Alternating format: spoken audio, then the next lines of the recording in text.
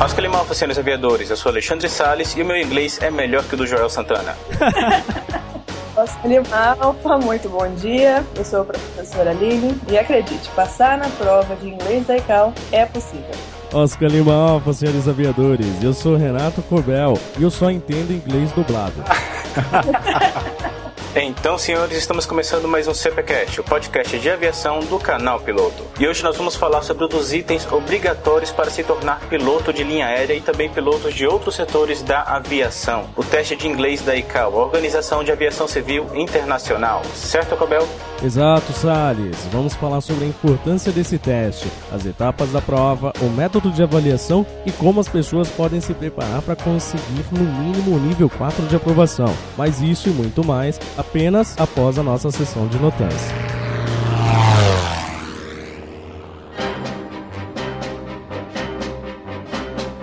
Então, senhores, vamos para mais uma leitura de notas do CPCast anterior. Pronto aí, Cobel? Opa, pronto pro Taxicópia. E, senhor Cobel, continuando citando aqui os nossos queridos parceiros da Bianchi, hoje nós vamos abordar uma vertente que todo mundo acha que sabe, porém não conhecem os detalhes. Exato, Salles. Detalhes furtivos da comparação de preço.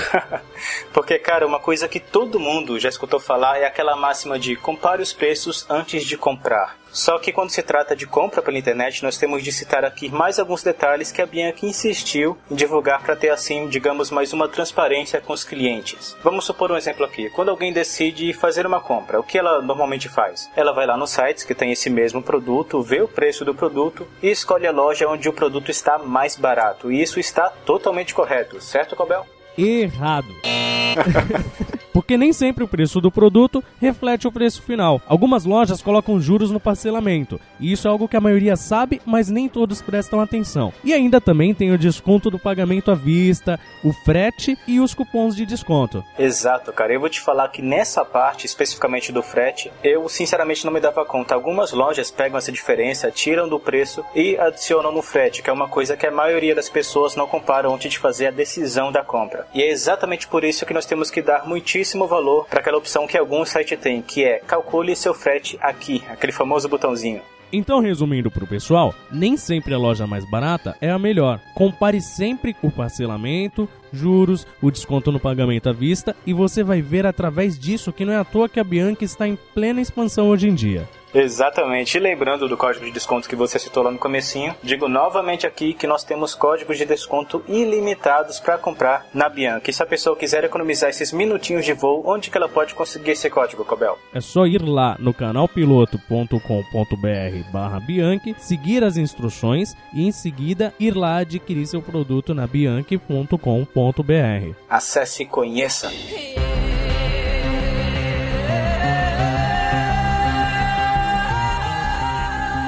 Então, seguindo aqui para o primeiro notando esse episódio, nós temos aqui o feedback do Daniel Lunardi Petrin, que é advogado e professor de Direito do Trabalho de 28 anos de Jundiaí. E ele diz aqui: Oscar Lima Alfa, equipe do canal Piloto, boa madrugada para vocês. Acabei de ouvir esse último CPCast que fala sobre a idade na aviação. Sensacional. Quando conheci esse canal, essa foi a primeira pergunta que enviei ao Salles. Já vi todos os vídeos e ouvi todos os CPCasts. Desde que me lembro, eu sou apaixonado pela aviação. Porém, assim como o Cobel, não consegui ir para a AFA por adversidade da vida. Passaram-se muitos anos e o ano passado percebi que algo não estava completo. Todos têm essa história de família e questão financeira. Pois bem, a minha também não é diferente. Estou noivo e com um apartamento inteiro para reformar e mobiliar. Se não fosse pela ajuda da minha noiva, não conseguiria realizar esse sonho. Mais um aí dependendo da noiva, né?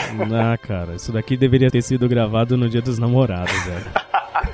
Ela simplesmente abriu mão do casamento para que eu pudesse estudar, assim como o Cobel, até junho passar na banca e tirar o tão sonhado brevet, estudando pelo kit de ouro da Bianchi, olha aí. Sim, ao invés de casamento, teremos os voos práticos de PP. Cá entre nós é bem melhor, hein? Eu vou me abster que minha mulher escuta o episódio, cara. Eu vou ficar quieto.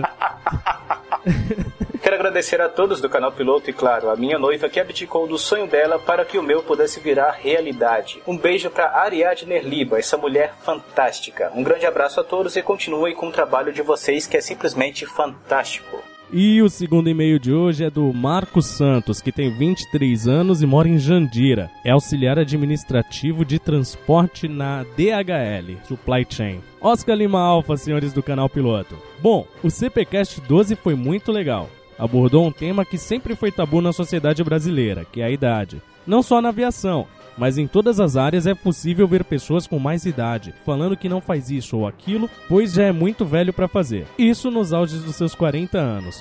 Hoje tenho 23 anos. Queria ter iniciado antes, porém, antes de conhecer o canal Piloto e seus vídeos motivadores, eu achava que, por não ser abençoado financeiramente, eu nunca poderia realizar o meu sonho de voar. Vim para São Paulo em 2007. Até então morava em Imperatriz, no Maranhão. Vim com o intuito de me alistar na FAB, porém na época do alistamento eu perdi os meus documentos e só consegui me alistar um ano depois. Nessa época eu já tinha começado a faculdade e optei por não seguir a carreira militar. Antes disso eu tentei picar e não consegui. Minha paixão por aviação vem desde pequeno, quando eu assistia às apresentações do EDA e quando eu ia para o aeroporto de Imperatriz, ver os A320 ou 319 e os 737 pousarem. Paixão que aumentou ainda mais quando eu peguei emprestado, o Flight Simulator 98 do meu primo. Eu vejo assim, se você realmente quer fazer algo, se aquilo é sua paixão, você não pode desistir. É melhor você não conseguir chegar até o fim, porém tentando, do que chorar, lamentando por não ter tentado. Queria dar os parabéns ao Salles, Barreto, Mattioli, Figueiredo e principalmente ao Cobel pelas pré-edições do CPCast. Porra, cara, obrigado. O trabalho vale a pena. Todos estão de parabéns. Antes que eu esqueça, queria agradecer a minha namorada Fernanda Costa. Peraí.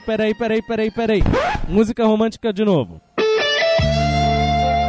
Antes que eu esqueça, queria agradecer a minha namorada Fernanda Costa pela força que ela tem me dado a seguir em frente e realizar o meu sonho de ser um aviador, de suportar minha ausência devido ao trabalho e me acompanhar nos ensaios da banda, no qual eu faço vocal, a me acompanhar nos shows e, acima de tudo, em falar que vai me ajudar a pagar as horas de voo. Muito obrigado, te amo muito.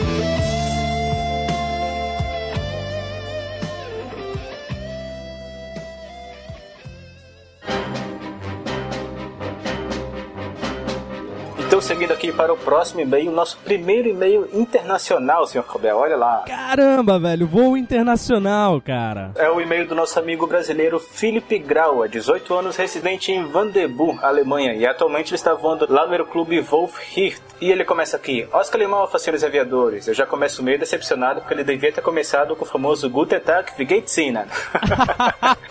O pouco de alemão de turista que eu sei é isso. Vamos lá. Primeiramente, parabéns ao Salles e a toda a equipe do canal Piloto e todo o bom humor dos episódios e do CPCast. Pretendo ser piloto comercial também, mas o meu caminho está uma saga. Bom, vou contar minha história. Desde pequeno gostei da aviação. Por voar muito entre a Europa e o Brasil, eu acabei pegando gosto em ficar lá em cima. Não posso explicar o que exatamente sinto quando estou acima das nuvens, mas de algum modo sei que meu lugar é lá em cima. Decidido desde pequeno que queria ser piloto, lá pelos 8 anos, enquanto outros diziam que queriam virar bombeiro, astronauta ou veterinário. Eu dizia que queria ser piloto. Até mais tarde, quando os outros mostraram sinais de maturidade, falando que iam fazer engenharia ou medicina, eu ainda falava que ia ser piloto. Eu também sabia que o caminho seria difícil, apenas pelo fator financeiro. Mas minha família sempre me apoiou no meu sonho, graças a Deus. Pois bem, seguindo o conselho de um amigo meu, que é preciso correr atrás, pesquisei sobre a formação na Força Aérea, quando estava começando o 3º ano do ensino médio. Me inscrevi para a prova e estudei e consegui passar no exame seletivo. Caramba, cara, ele conseguiu.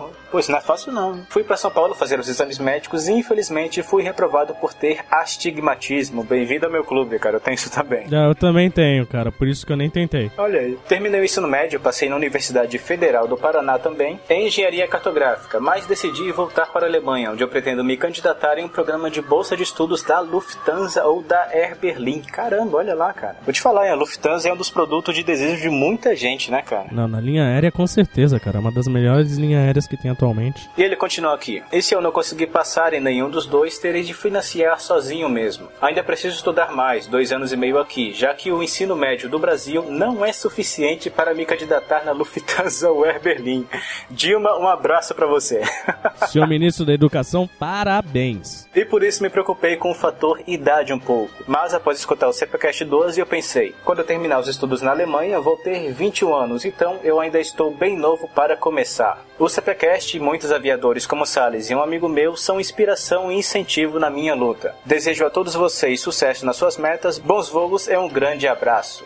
E o último de hoje é do Thiago Gonçalves, 28 anos, analista de suporte que mora em Porto Alegre, no Rio Grande do Sul, mais um do meu clube, ó. Boa tarde, galera. Gostei muito do CPCast 12, pois antes de decidir dar início aos estudos do PP, também tive essa dúvida referente à idade. Eu também tive muito medo de ser reprovado no CMA. Cheguei a trocar alguns e-mails com o Salles a respeito disso. Além disso, trabalho o dia inteiro em uma multinacional. Sou casado, tenho um filho e uma enteada. E como o pessoal comentou no CPCast, além da falta de tempo para os estudos, há o fator responsabilidade com a família. Digo isso porque não posso simplesmente abandonar minha carreira para me dedicar à aviação. Eu até adoraria fazer isso, pois minha família depende da minha renda. Todo mundo que tá aqui queria fazer isso, infelizmente não dá. No entanto, eu passei por um momento muito difícil recentemente e decidi iniciar o curso teórico do PP para ocupar minha cabeça e esquecer os demais problemas que estavam ocorrendo em minha vida. Essa foi a melhor decisão que eu poderia ter tomado. Passei no CMA de primeira classe, sim, fiz direto de primeira classe. Passei na banca da ANAC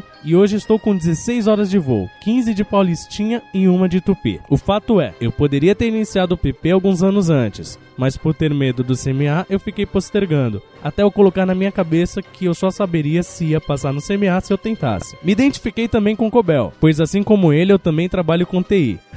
Falei, é do meu clube. E te digo, Cobel, a gente está acostumado a estudar sozinho na nossa profissão, e isso ajuda muito na hora de estudar para a banca. No meu caso, eu possuo 6 certificações da Microsoft, e para cada uma delas tive que ler um PDF com mais de 700 páginas. Nossa! Então achei que a banca foi mais fácil do que eu imaginava, apesar de ter ficado em segunda época em navegação. Sim, os fusos horários também atrapalharam a minha vida. Quanto a Bianchi, eu adquiri o kit ouro de PP. Aí, mais um, cara. A gente não fala por falar não, cara, olha aí. Não, cara, é bom. Quanto a Bianchi, eu adquiri o kit ouro de PP deles e digo que vale cada centavo. Além do pessoal ser bastante prestativo em responder os e-mails com dúvidas. A gente não fala deles aqui à toa. Agradeço a atenção de vocês e desejo sucesso a todos. PS, sobe a música romântica de novo, Salles. Mais um. Minha esposa também me incentivou muito para iniciar o PP. Se não fosse ela, eu não teria me aventurado.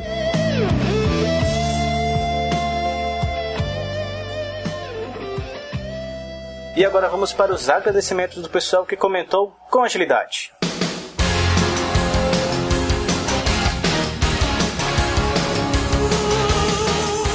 Então deixamos aqui os nossos agradecimentos ao comentário do Fernando Mendonça, que reforça a frase do Mattioli, dizendo que aviação é persistência. Ao Rodrigo Gomes, nosso ouvinte do Japão, que disse que um dos meus planos B poderia ser trabalhando como locutor profissional. Arigatou gozaimasu, Rodrigo Gomes. É alemão, japonês, é o idioma turista imperando aqui no CPCast hoje. E também ao Rosenberg Estevam. Ao James Santos. Ao João Pedro, que está com 19 anos, só poderá começar na aviação com 23 e não vê isso como um problema. Ao Vinícius Bedin, que escutou todos os CPCasts e também teve o apoio da sua esposa para começar na aviação. Mais um, cara. Ao Igor Chianca. Ao Sam Oliveira. Ao proprietário do pseudônimo DJ Sonic Biosfera, de 32 anos e que não conseguiu fazer a banca de PP dele recentemente porque ficou preso no trânsito de São Paulo. Adriana Belli, que está com 41 anos, passou na banca de CMS e agora está estudando também para o PP.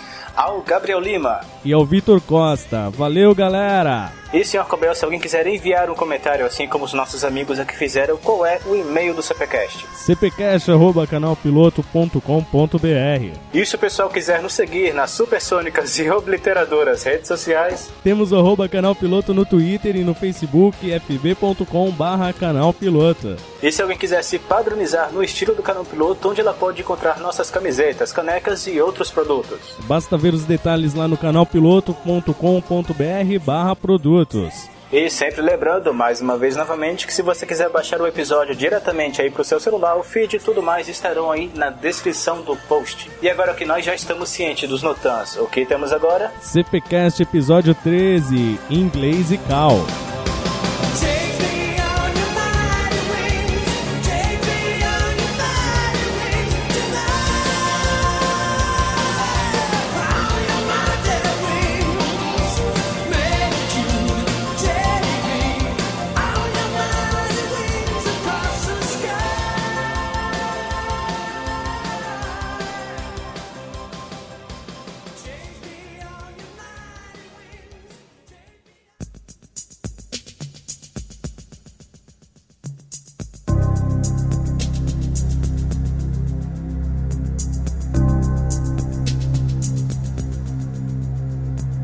Então, Aline, pra gente começar aqui mais uma vez do início. Primeiramente, vamos apresentar você ao pessoal que está escutando e ainda não lhe conhece. Então, por favor, diga aí pro pessoal um pouco da sua experiência como controlador, as torres pelas quais você passou, e também um pouco da sua experiência profissional como professora de inglês da ICAO.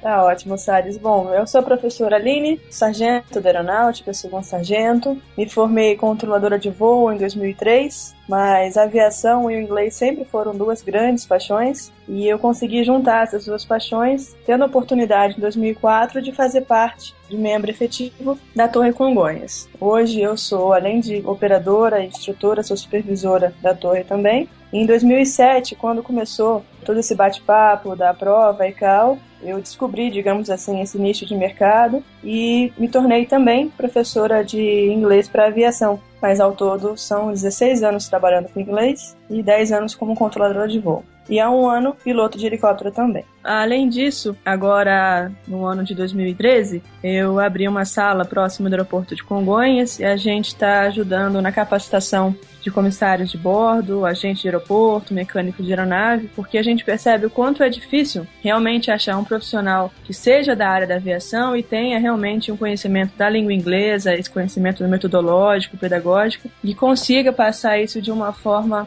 realmente de acordo com o propósito, de acordo com o intuito que o aluno quer atingir. Seja a aprovação no exame ICAO, seja algum curso de fraseologia internacional que a gente disponibiliza também, cursos para quem trabalha com o público, mas são cursos relacionados ao vocabulário de aviação, e para os comissários de bordo também, que por muitas vezes têm dificuldade em abordar um passageiro ou especificar, saber lidar com alguma situação de emergência, situações de bordo, enfim, é basicamente isso. Eu ouvi sargento da aeronáutica, cara, agora. Então, aquele negócio sobre desconsiderar as besteiras, que eu falo desconsidera, tá?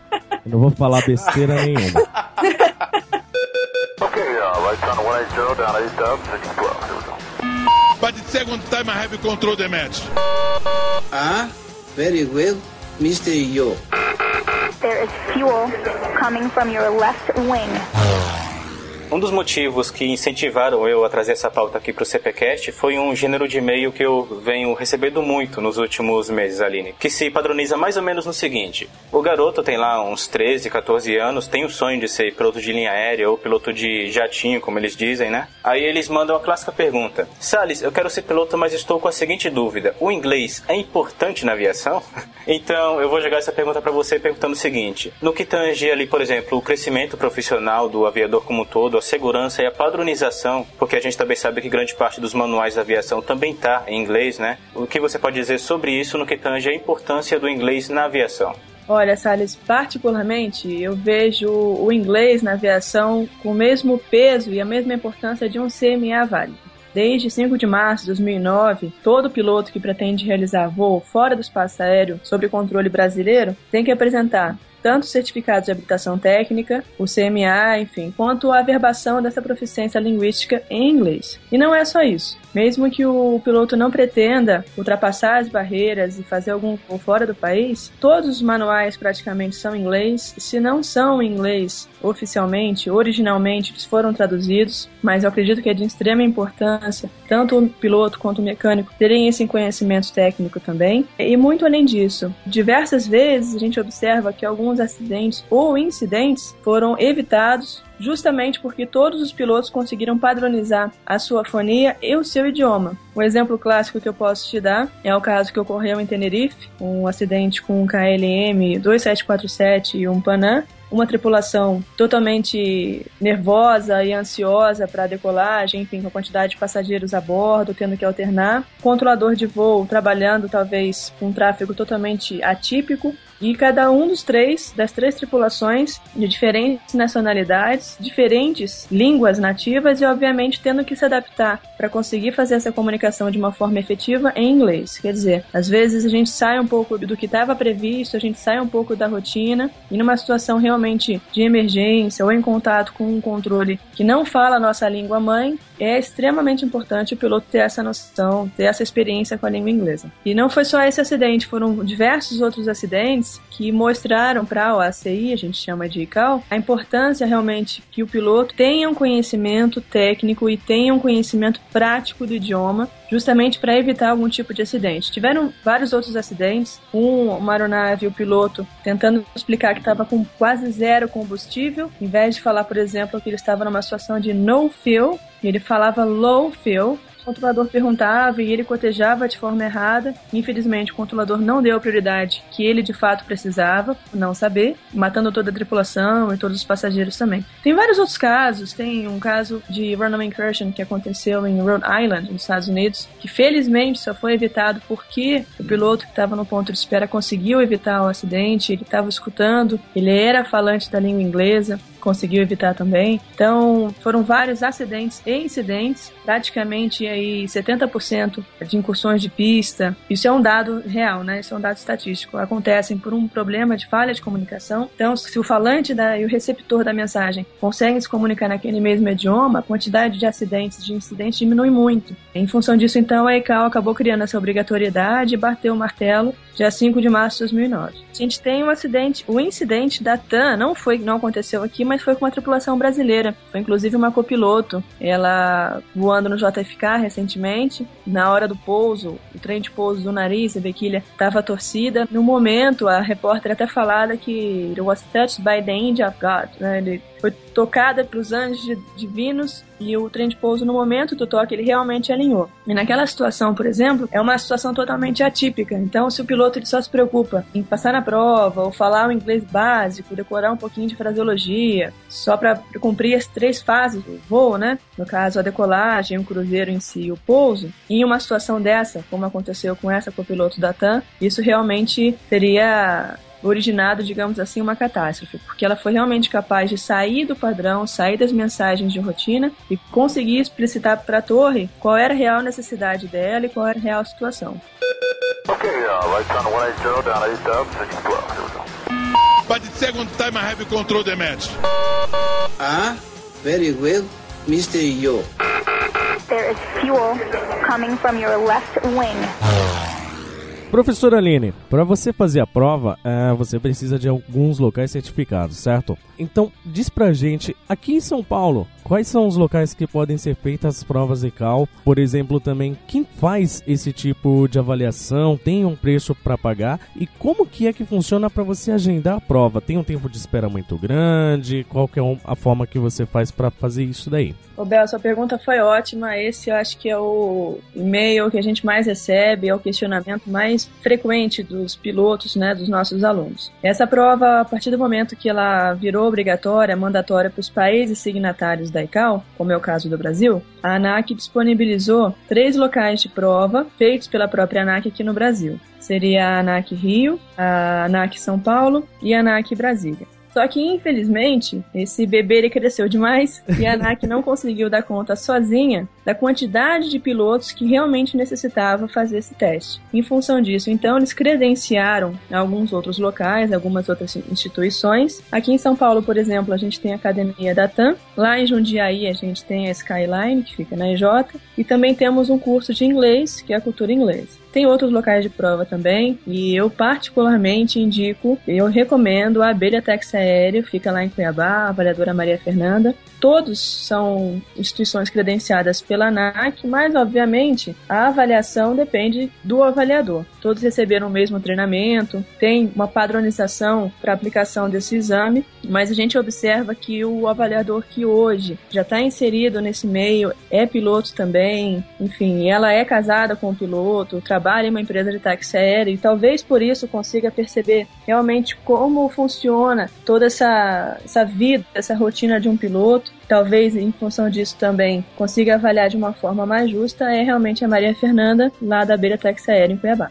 Esse era um ponto que eu cheguei a citar com o Mazeto quando a gente fez o CPCast sobre a profissão de piloto de linha aérea. Eu vou aproveitar para recitar ela também aqui para você.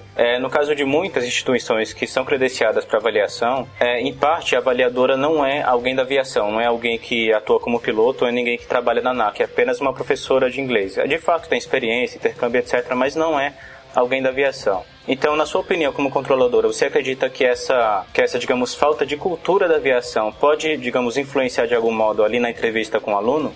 Com certeza, Salles. Infelizmente influencia sim. Eu brinco que é mais ou menos você querer colocar para apitar um jogo de futebol, de uma final de Copa do Mundo, um juiz que ele nunca entrou no estádio, nunca colocou uma chuteira. Então, colocar um professor, um avaliador credenciado pela ANAC, que teve um curso curto de 3 meses, fica totalmente inviável e incabível pro piloto. Eu brinco com a seguinte frase: se numa situação real você escuta a torre reportando ou o piloto que pousou à frente, uma situação de wind shear, e você fala assim, torre, mim tá remetendo.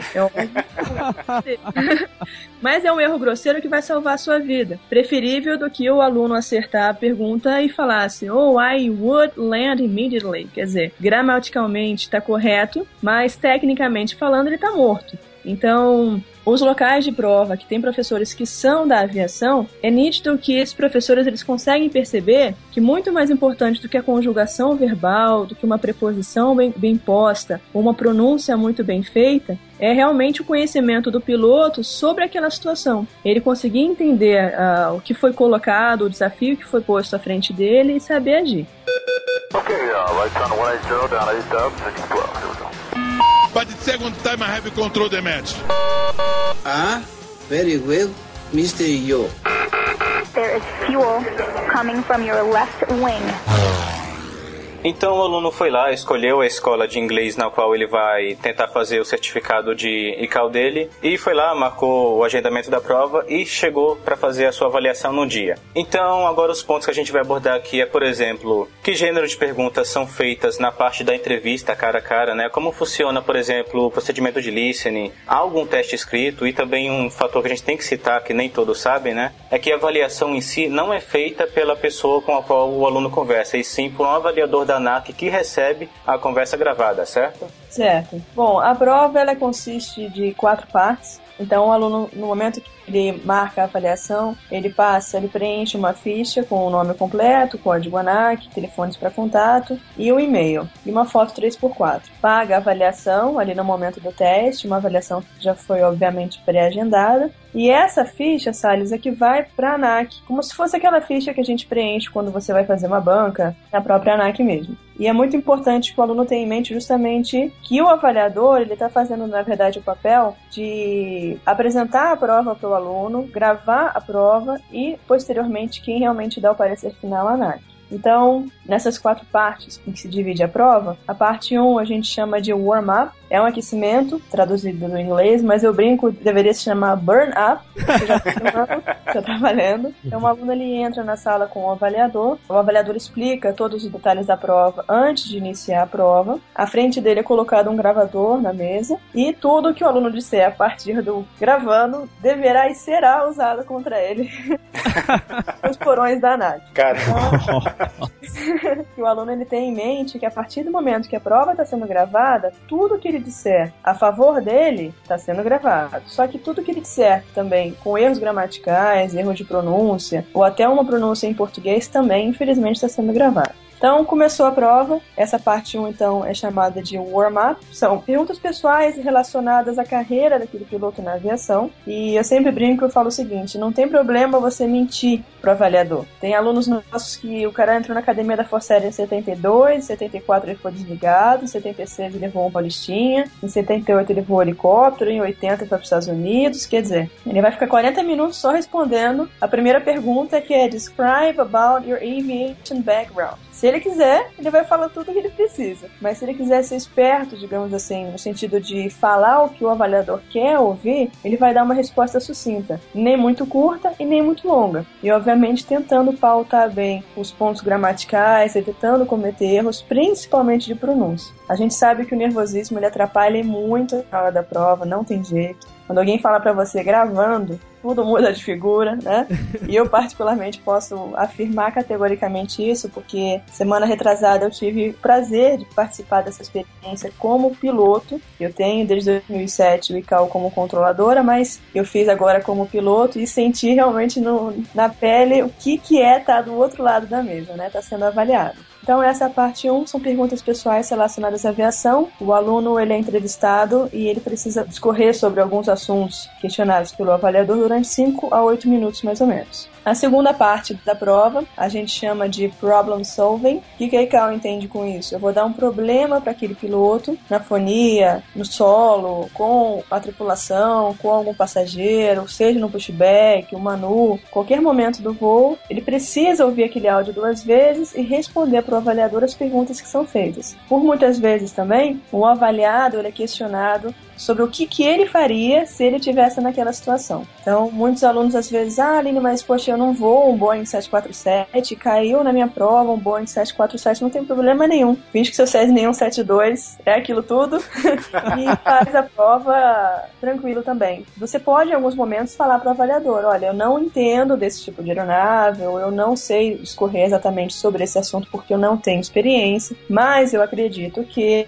E aí continua a resposta. O importante é nunca falar na prova o famoso I don't know. Falar I don't know numa prova gravada é exatamente a mesma coisa de deixar a resposta em branco. Há um detalhe importante, Scobel e Salles, que eu não comentei. O avaliador ele disponibiliza para o aluno um fone de ouvido no começo da prova. Então, a clareza do áudio ela geralmente é muito boa, o que facilita bastante. Tem gente que tem um pouquinho de medo. Como é que vai ser esse áudio na prova? Será que tem ruído de fundo? Será que não tem? E a gente sabe que, felizmente, hoje a qualidade do áudio está muito legal. Pelo menos lá na Abelha foi onde eu fiz a minha prova. Na parte 3 da prova, a gente chama de Emergency Situation, já é um pouquinho diferente da parte 2. Também é um áudio, o aluno ele vai ouvir aquele áudio. Nessa parte, o que a gente entende? Se você estiver numa situação realmente de Mayday, ou Pam-Pam, enfim, você não vai ter tempo hábil de questionar novamente o controlador a respeito de alguma situação ou passar novamente os dados dos passageiros a bordo, né, ou da situação da aeronave. Então, nesse momento de Emergency Situations, o avaliador só permite que o aluno escute o áudio uma vez.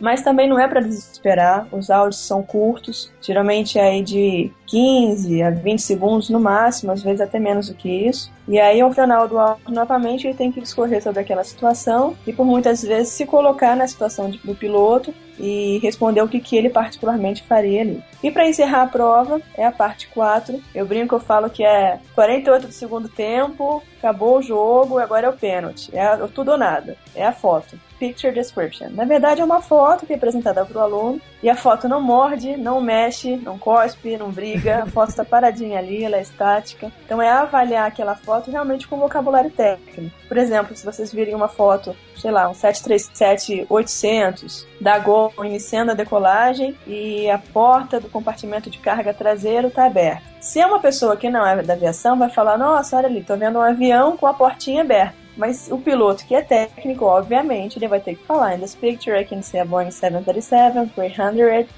The rear cargo door is open. E aí ele continua desenvolvendo. Então, o mais importante da parte 4 é o aluno, de fato, interagir, compreender aquilo que está sendo colocado na frente dele e inserir todo o vocabulário técnico que ele aprendeu voando ou que aprendeu com o professor ali.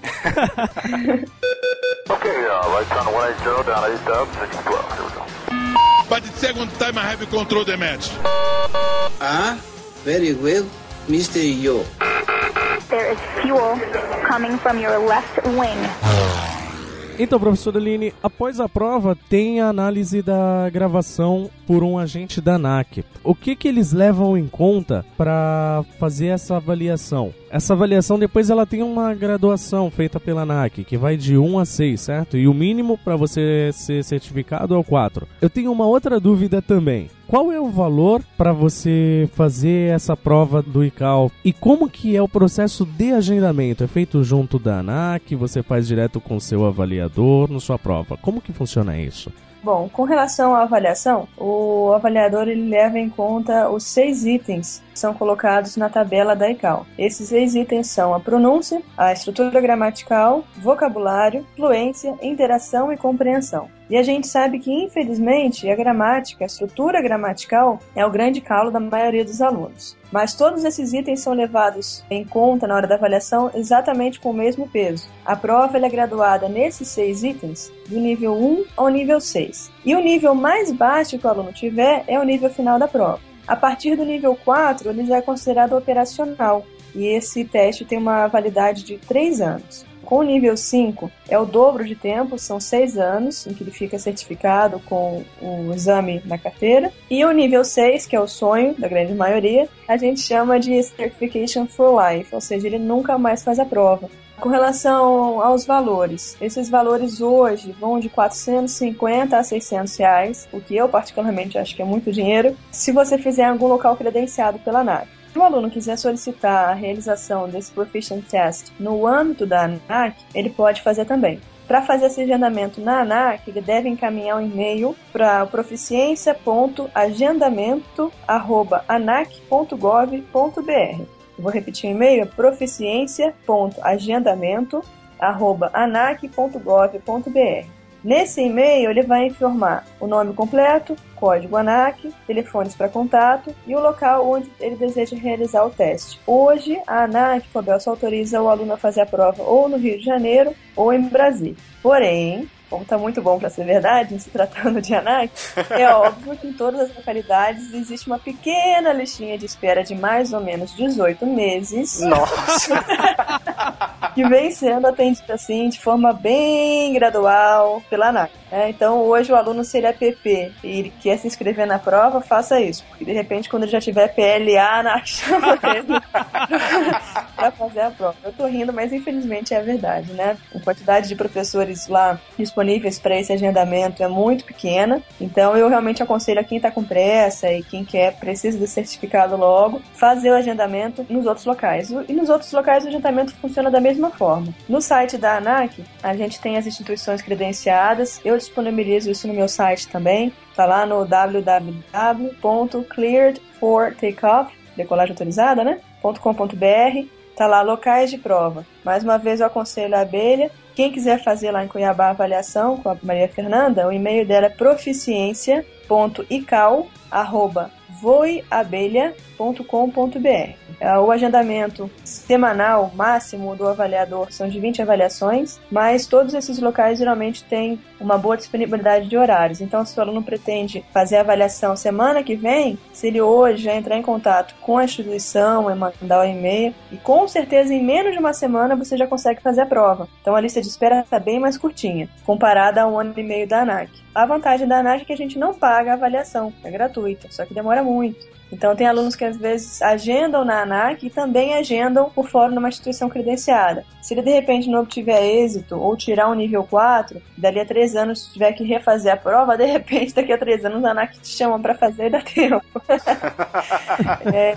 Com relação ao resultado, teoricamente seria o mesmo, porque o avaliador, no momento que o aluno sai da sala de aula, ele leva uma média de 2 a 3 horas para fazer um relatório. Na verdade, ele desmembra toda a gravação, cada item, coloca o áudio novamente que o aluno gravou, a prova do aluno, vai desmembrando cada item, vai pontuando de acordo com a tabela e tal, e ele manda esse relatório para a ANAC. Uma vez que a ANAC recebe esse relatório, eles dão um prazo de até 30 dias úteis para darem a resposta por e-mail. Tem alunos nossos que já receberam a prova com 20 dias corridos, tem alunos que demoram às vezes 2 meses, tem que mandar um e-mail lá para o GPEL para relembrar que a prova está por lá. E um ponto bem legal também, Cobel, é que se o aluno ele receber o resultado da prova, lembrando que a graduação vai do nível 1 ao nível 6 e o mínimo é o nível 4. Então, de repente, ele recebeu dos 6 itens, dos 6 quesitos em que ele é avaliado, ele recebeu nível 4 em 5 quesitos. E em um deles só, por exemplo, gramática, ele recebeu o nível 3. Se ele não estiver satisfeito, ele achar que aquela avaliação foi injusta, ele pode entrar com recurso, está lá no site da ANAC também, está no meu site. Ele preenche esse recurso online, envia para a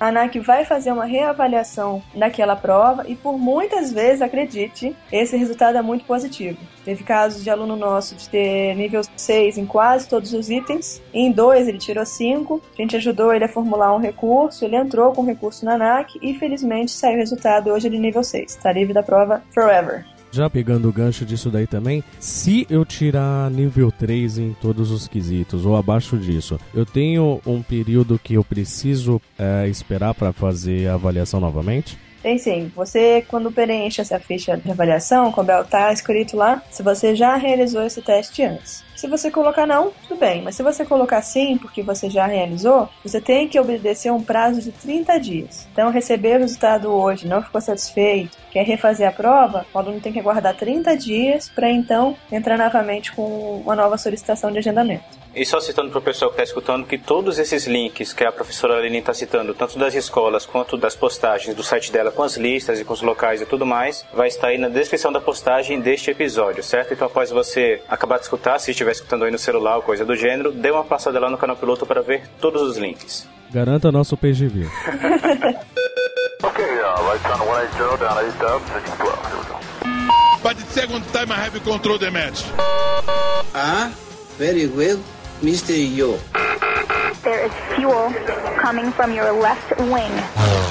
Bom, eu sei que parte do pessoal que está escutando esse episódio aqui, que é sobre o inglês ICAO, que é um dos requerimentos para ser piloto de linha aérea, né? Alguns dos que estão escutando são pilotos privados, pilotos comerciais, almejando ali o cargo de piloto de linha aérea. Porém, eu sei que muitos do que estão escutando também são juvenis, ali abaixo dos 18 anos, pessoal com 13, 14, 15 anos. E esse pessoal normalmente vai se encontrar na mesma situação que eu me encontrei quando eu tinha ali os meus 14 anos. Quando eu comecei a pesquisar sobre a formação de piloto privado, piloto comercial e tal, eu vi que de fato o inglês 1 hora ia ser requerido para a nossa profissão. Então eu avaliei ali a minha situação e cheguei à conclusão que, como eu não sabia nada de inglês, na época eu até achava que I'm sorry era olhe meu sorriso.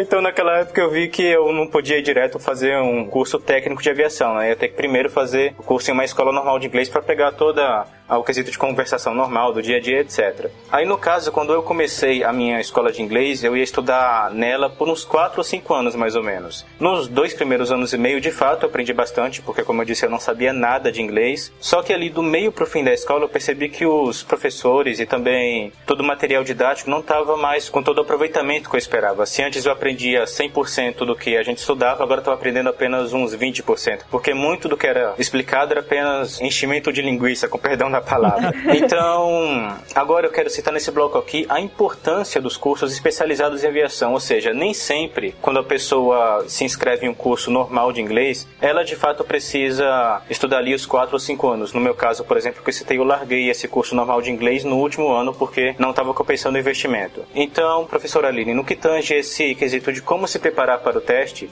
até onde a escola normal de inglês tem de fato a sua importância para o inglês do dia a dia, e em que momento um curso especializado, um curso técnico em aviação, inglês de aviação, é de fato requerido? Olha, Salles, foi ótima a sua pergunta. A gente recebe também bastante aluno novinho, com 13, 14 anos, às vezes via Facebook, ou pelo e-mail, ou até ligam pra gente perguntando isso. Aline, eu quero ser piloto quando eu fizer 18 anos, mas você acha que já é legal começar agora, um curso especializado? E a minha dica é o seguinte, Salles, tudo que for inglês e voar, tá valendo. Barata fala inglês, conversa com ela, entende a aerodinâmica. Então, se o aluno ele realmente pretende e precisa se preparar com um curso especializado, obviamente de extrema importância que ele procure um curso especializado, né? Desde 2009, quando começou essa obrigatoriedade, a gente percebeu que esse nicho de mercado ele não conseguia, poucos avaliadores e os poucos instrutores na época não conseguiam atender essa crescente demanda. E isso, infelizmente, acabou gerando um problema que, infelizmente, vai existir, sempre existiu, não só nessa área, mas em qualquer uma.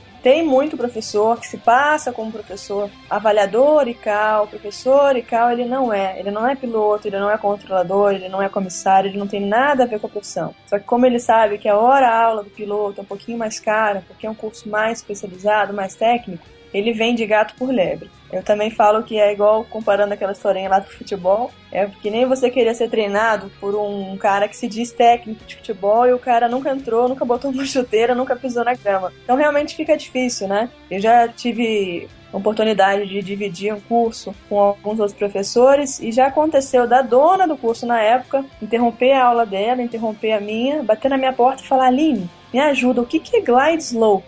Não achei no Google. É complicado, né? Se você pretende realmente dar um curso de inglês para piloto, você tem que falar a língua do piloto, você tem que entender do ambiente dele. É claro que eu não preciso saber todas as partes, as superfícies, os pontos, né? Tudo de aerodinâmica, enfim, nem de mecânica, conhecimento técnico. Mas você ter um conhecimento sobre aquilo ali é de extrema importância. Então tem muitos cursos hoje que vendem inglês para aviação. Você chega lá, o professor que pega um livrinho da Cambridge ou um livrinho da Oxford, senta lá com o aluno, cobra um absurdo a hora a aula dele, nem da aviação é. Então, para quem pretende realmente procurar um curso especializado, não precisa ser com a gente, mas se quiser fazer com algum outro professor apto também, realmente aconselho a procurar um profissional de fato honesto, de fato íntegro e que esteja realmente entendendo, que fale a língua do piloto. Não adianta nada ele estar bem intencionado, mas não saber do que se trata. E ainda nesse bloco, Aline, eu quero citar mais um ponto com você. Supomos que alguém tem ali 19 anos, não tem 14 ou 15 como eu citei nesse outro exemplo, descobriu aí a paixão pela aviação, começou a pesquisar, viu que o inglês era necessário, só que ela viu que ela não sabe nada de inglês, nem do inglês geral e nem do inglês técnico. Nesse caso, se ela quiser ir direto para o inglês técnico, ela vai conseguir ter um aproveitamento melhor, ou seja, as escolas técnicas de aviação conseguem dar, digamos, uma introdução no inglês para a pessoa? Consegue, Salles. Algumas escolas, sim. A gente hoje percebeu essa necessidade, realmente tem muitos alunos básicos que procuram a gente, e o que a gente está fazendo? A gente pega um livro regular, de cursos regulares, que é um livro da Cambridge, chama Interchange, é um livro bem famoso, grandes cursos de inglês utilizam esse livro, só que todas as aulas a gente faz uma inserção de uma atividade extra que tem a ver com o vocabulário técnico. Muitas vezes a gente pega um texto sobre meteorologia e coloca, por exemplo, se a aula sobre o verb to be, eu vou tirar daquele texto ali justamente aqueles pontos gramaticais que foram passados pelo professor na sala de aula, já foram lecionados. Então a gente já aborda o tema da aviação junto com o ponto gramatical. A gente já vai inserindo o aluno nesse ambiente da aviação, porque quando ele tiver já entre o nível intermediário ou avançado, todo aquele vocabulário técnico, que para muitos é uma dificuldade, para ele já não vai ser. Então é um investimento e um ganho de tempo, na verdade. Okay, lights on 180, down 8 up, 612, here we go. By the second time I have control the match. Very well, Mr. Yo. There is fuel coming from your left wing. Eu lembrei de um episódio agora, de uma comissária que virou nossa aluna, mas até então ela não queria fazer inglês porque ela não achava necessário. Ela tinha bandeira. Na época, na TAM, você podia voar com a bandeira de qualquer outro idioma que não fosse obrigatoriamente o inglês, né? Então, na época, ela tinha a bandeira do italiano e a chefe de cabine falava inglês, mas estava um pouquinho atribulada lá atrás. E aí falou pra ela, fulana, vai até aquele senhor ali que tá na saída de emergência e explica pra ele que eu acho meio senhorzinho pra ficar ali, ele é muito grande, e talvez ele esteja um pouco desconfortável. Bom, tudo bem, então eu vou até lá que eu tenho que perguntar pra ele. Bom, pergunta se ele é estrangeiro, porque se ele for estrangeiro, dependendo do idioma que ele falar, você chama uma de nós. Se for italiano, você fala, se for inglês, eu falo, enfim. Vale lembrar que estrangeiro em inglês é foreign, então not from Brazil, enfim. E ela virou pro cara e falou assim, excuse me, sir, are you a stranger? Então, o cara respondeu com aquela cara de, não, eu não sou estranho, né? Okay, lights on 180, down 8 up, 612, here we go. By the second time I have control the match. Very well, Mr. Yo. There is fuel coming from your left wing. Professora Aline, agora é hora do Momento Ticrim. Fale-nos sobre o seu curso ICAO. Agora eu preciso saber qual é o tempo de curso, qual que é a frequência do mesmo, os métodos que você aplica com os alunos, o preço, isso é muito importante, e diz qualquer outro detalhe. Agora, esse espaço é totalmente seu. Beleza, Cobel. Bom, eu abri um curso chamado Cleared for Takeoff. Eu iniciei esse curso já tem 5 anos. Nós estamos há 5 anos já no mercado. E felizmente agora, em 2013, a gente passou a marca de 300 alunos, pilotos aprovados no exame de proficiência em inglês ECAL. E alguns também entrevistas para a Emirates, para algumas empresas na China. A nossa equipe ela é dirigida por mim, que sou controladora, supervisora da Torre Congonhas, piloto de helicóptero e professora de inglês, há 5 anos para a aviação e há 16 anos no total. E a nossa equipe ela é totalmente treinada e qualificada para possibilitar ao aluno, seja ele piloto, para a prova ICAO e nossos outros segmentos, que é o comissário, mecânico de aeronaves e agente de aeroporto, a atingir o objetivo dele, seja a aquisição do nível de proficiência linguística ICAO, ou a revalidação da bandeira, ou uma aprovação em entrevista de trabalho. Então, somos todos formados por profissionais da área, alguns professores são controladores de voo também, e outros são pilotos, e alguns professores são comissários, mas somos todos envolvidos com a parte da aviação. Com relação ao curso, especificamente o curso ICAO, essa duração, Fabel, vai depender do nível do aluno. De cara, a gente faz um teste de nivelamento, inicialmente, então, o aluno agenda esse teste de nivelamento. Esse teste é feito nos padrões ICAO, simulando questões e áudios que são constantemente cobrados pelos avaliadores. Em sequência, é feita a correção da prova, na presença do aluno, para então ser definida a carga horária necessária a cada caso. O material utilizado no curso é composto principalmente pelo livro Aviation English, da editora Macmillan, e simulados de minha autoria, que foram cuidadosamente elaborados a partir de provas ICAO que alguns alunos nossos já fizeram. Então, toda vez que um aluno nosso, Cobel, vai fazer a prova, ele traz praticamente pra gente o que aconteceu, qual foi a dificuldade, ele conversa com a gente sobre o desempenho dele no teste e, em cima desse bate-papo, a gente bola um novo simulado. Então, todo o conteúdo do treinamento ele inclui a linguagem necessária para uma comunicação efetiva em situações anormais de emergência, pontos gramaticais, vocabulário técnico, e são esses simulados da prova, todos com áudio e com fotos. O exame em si, a gente a cada 2, 3 unidades do livro, a gente coloca um teste de nivelamento, então o aluno ele consegue acompanhar a evolução dele. Por muitas vezes a gente grava um pedaço da prova, do teste de nivelamento no momento da nossa aula, pausa aquela gravação e a gente trabalha exatamente em cima desses erros, desses problemas. Quem pode fazer o curso? Qualquer um, mesmo que não tenha 18 anos ainda, enfim, não tenha iniciado o curso de PP ou de PC, mas já pode iniciar esse curso também. E uma dica que eu dou para quem já é da aviação e de repente já quer começar a se preparar, entra lá no nosso site, no clearfortakeoff.com.br, clica lá na parte exame e tem um teste de nivelamento nosso gratuito. E a gente também explica como é que pode fazer a inscrição no curso, qual é a duração, o valor do curso completo. A duração do curso, como eu disse, depende do grau de conhecimento do aluno, ela varia. Pode ser que o aluno precise só de 10 horas e pode ser que ele precise de 100 horas. Então a gente só consegue realmente estipular a quantidade, a carga necessária após esse primeiro teste de nivelamento. Tem alunos que procuram a gente já com nível 4 ou já com nível 5 e querem nível 6. Então vai ser um treinamento. Tem alunos que nem têm noção do que é um avião direito, vai demorar um pouquinho mais. Então essa quantidade de horas ela é diagnosticada só a partir do teste de nivelamento. E com relação ao valor também vai depender, Cobel. A gente hoje, o curso ele pode ter um investimento mensal de 300, 400 reais e tem alunos que investem 1.500, 2.000 reais. Depende da quantidade de horas que ele vai precisar, se ele pretende fazer essas aulas de forma individual ou se ele quer fazer a aula em grupo. Hoje os simulados da prova ICAO são só comigo, esse preparatório de entrevista mesmo é só comigo, mas tem alguns outros professores que trabalham junto comigo, que dão todo esse treinamento básico, então dependendo do nível do aluno, ele não precisa investir talvez tão alto, um valor financeiro tão grande. Ele faz um curso básico, tá abordando os pontos que posteriormente vão ser cobrados por mim, e no final do curso ele passa para um treinamento só de simulado, só preparatório e intensivo para a prova ICAO. Esse treinamento pode ser feito de forma presencial, aqui em São Paulo. A gente tem 2 escritórios aqui em Perdizes e a gente tem um escritório lá pertinho do aeroporto de Congonhas, a 600 metros de Congonhas, ou ele pode fazer esse treinamento online também. A gente tem alunos na China, alunos na Grécia, na Itália, na Argentina. Na Argentina eu brigo com eles quando tem jogo de futebol, mas brincadeira. Então, aluno de qualquer lugar do Brasil e do mundo, se ele quiser realmente se preparar para a prova, aprender um pouquinho mais, não só para a prova ICAO, mas para a vida dele realmente numa situação de emergência, enfim, ele pode fazer esse treinamento com a gente também. Vou fazer uma promoção agora no ar, aproveitando a oportunidade que você deu pra gente do Clear for Takeoff também. O aluno que procurar a gente, falar que conheceu o canal de vocês, o canal piloto, veio através do Salles ou do Cobel e procurar o nosso curso, já vai ter 10% de desconto em qualquer pacote que ele adquirir. Ah, eu adoro promoções! Okay, lights on 180, down 8 up, 612, here we go. By the second time I have control the match.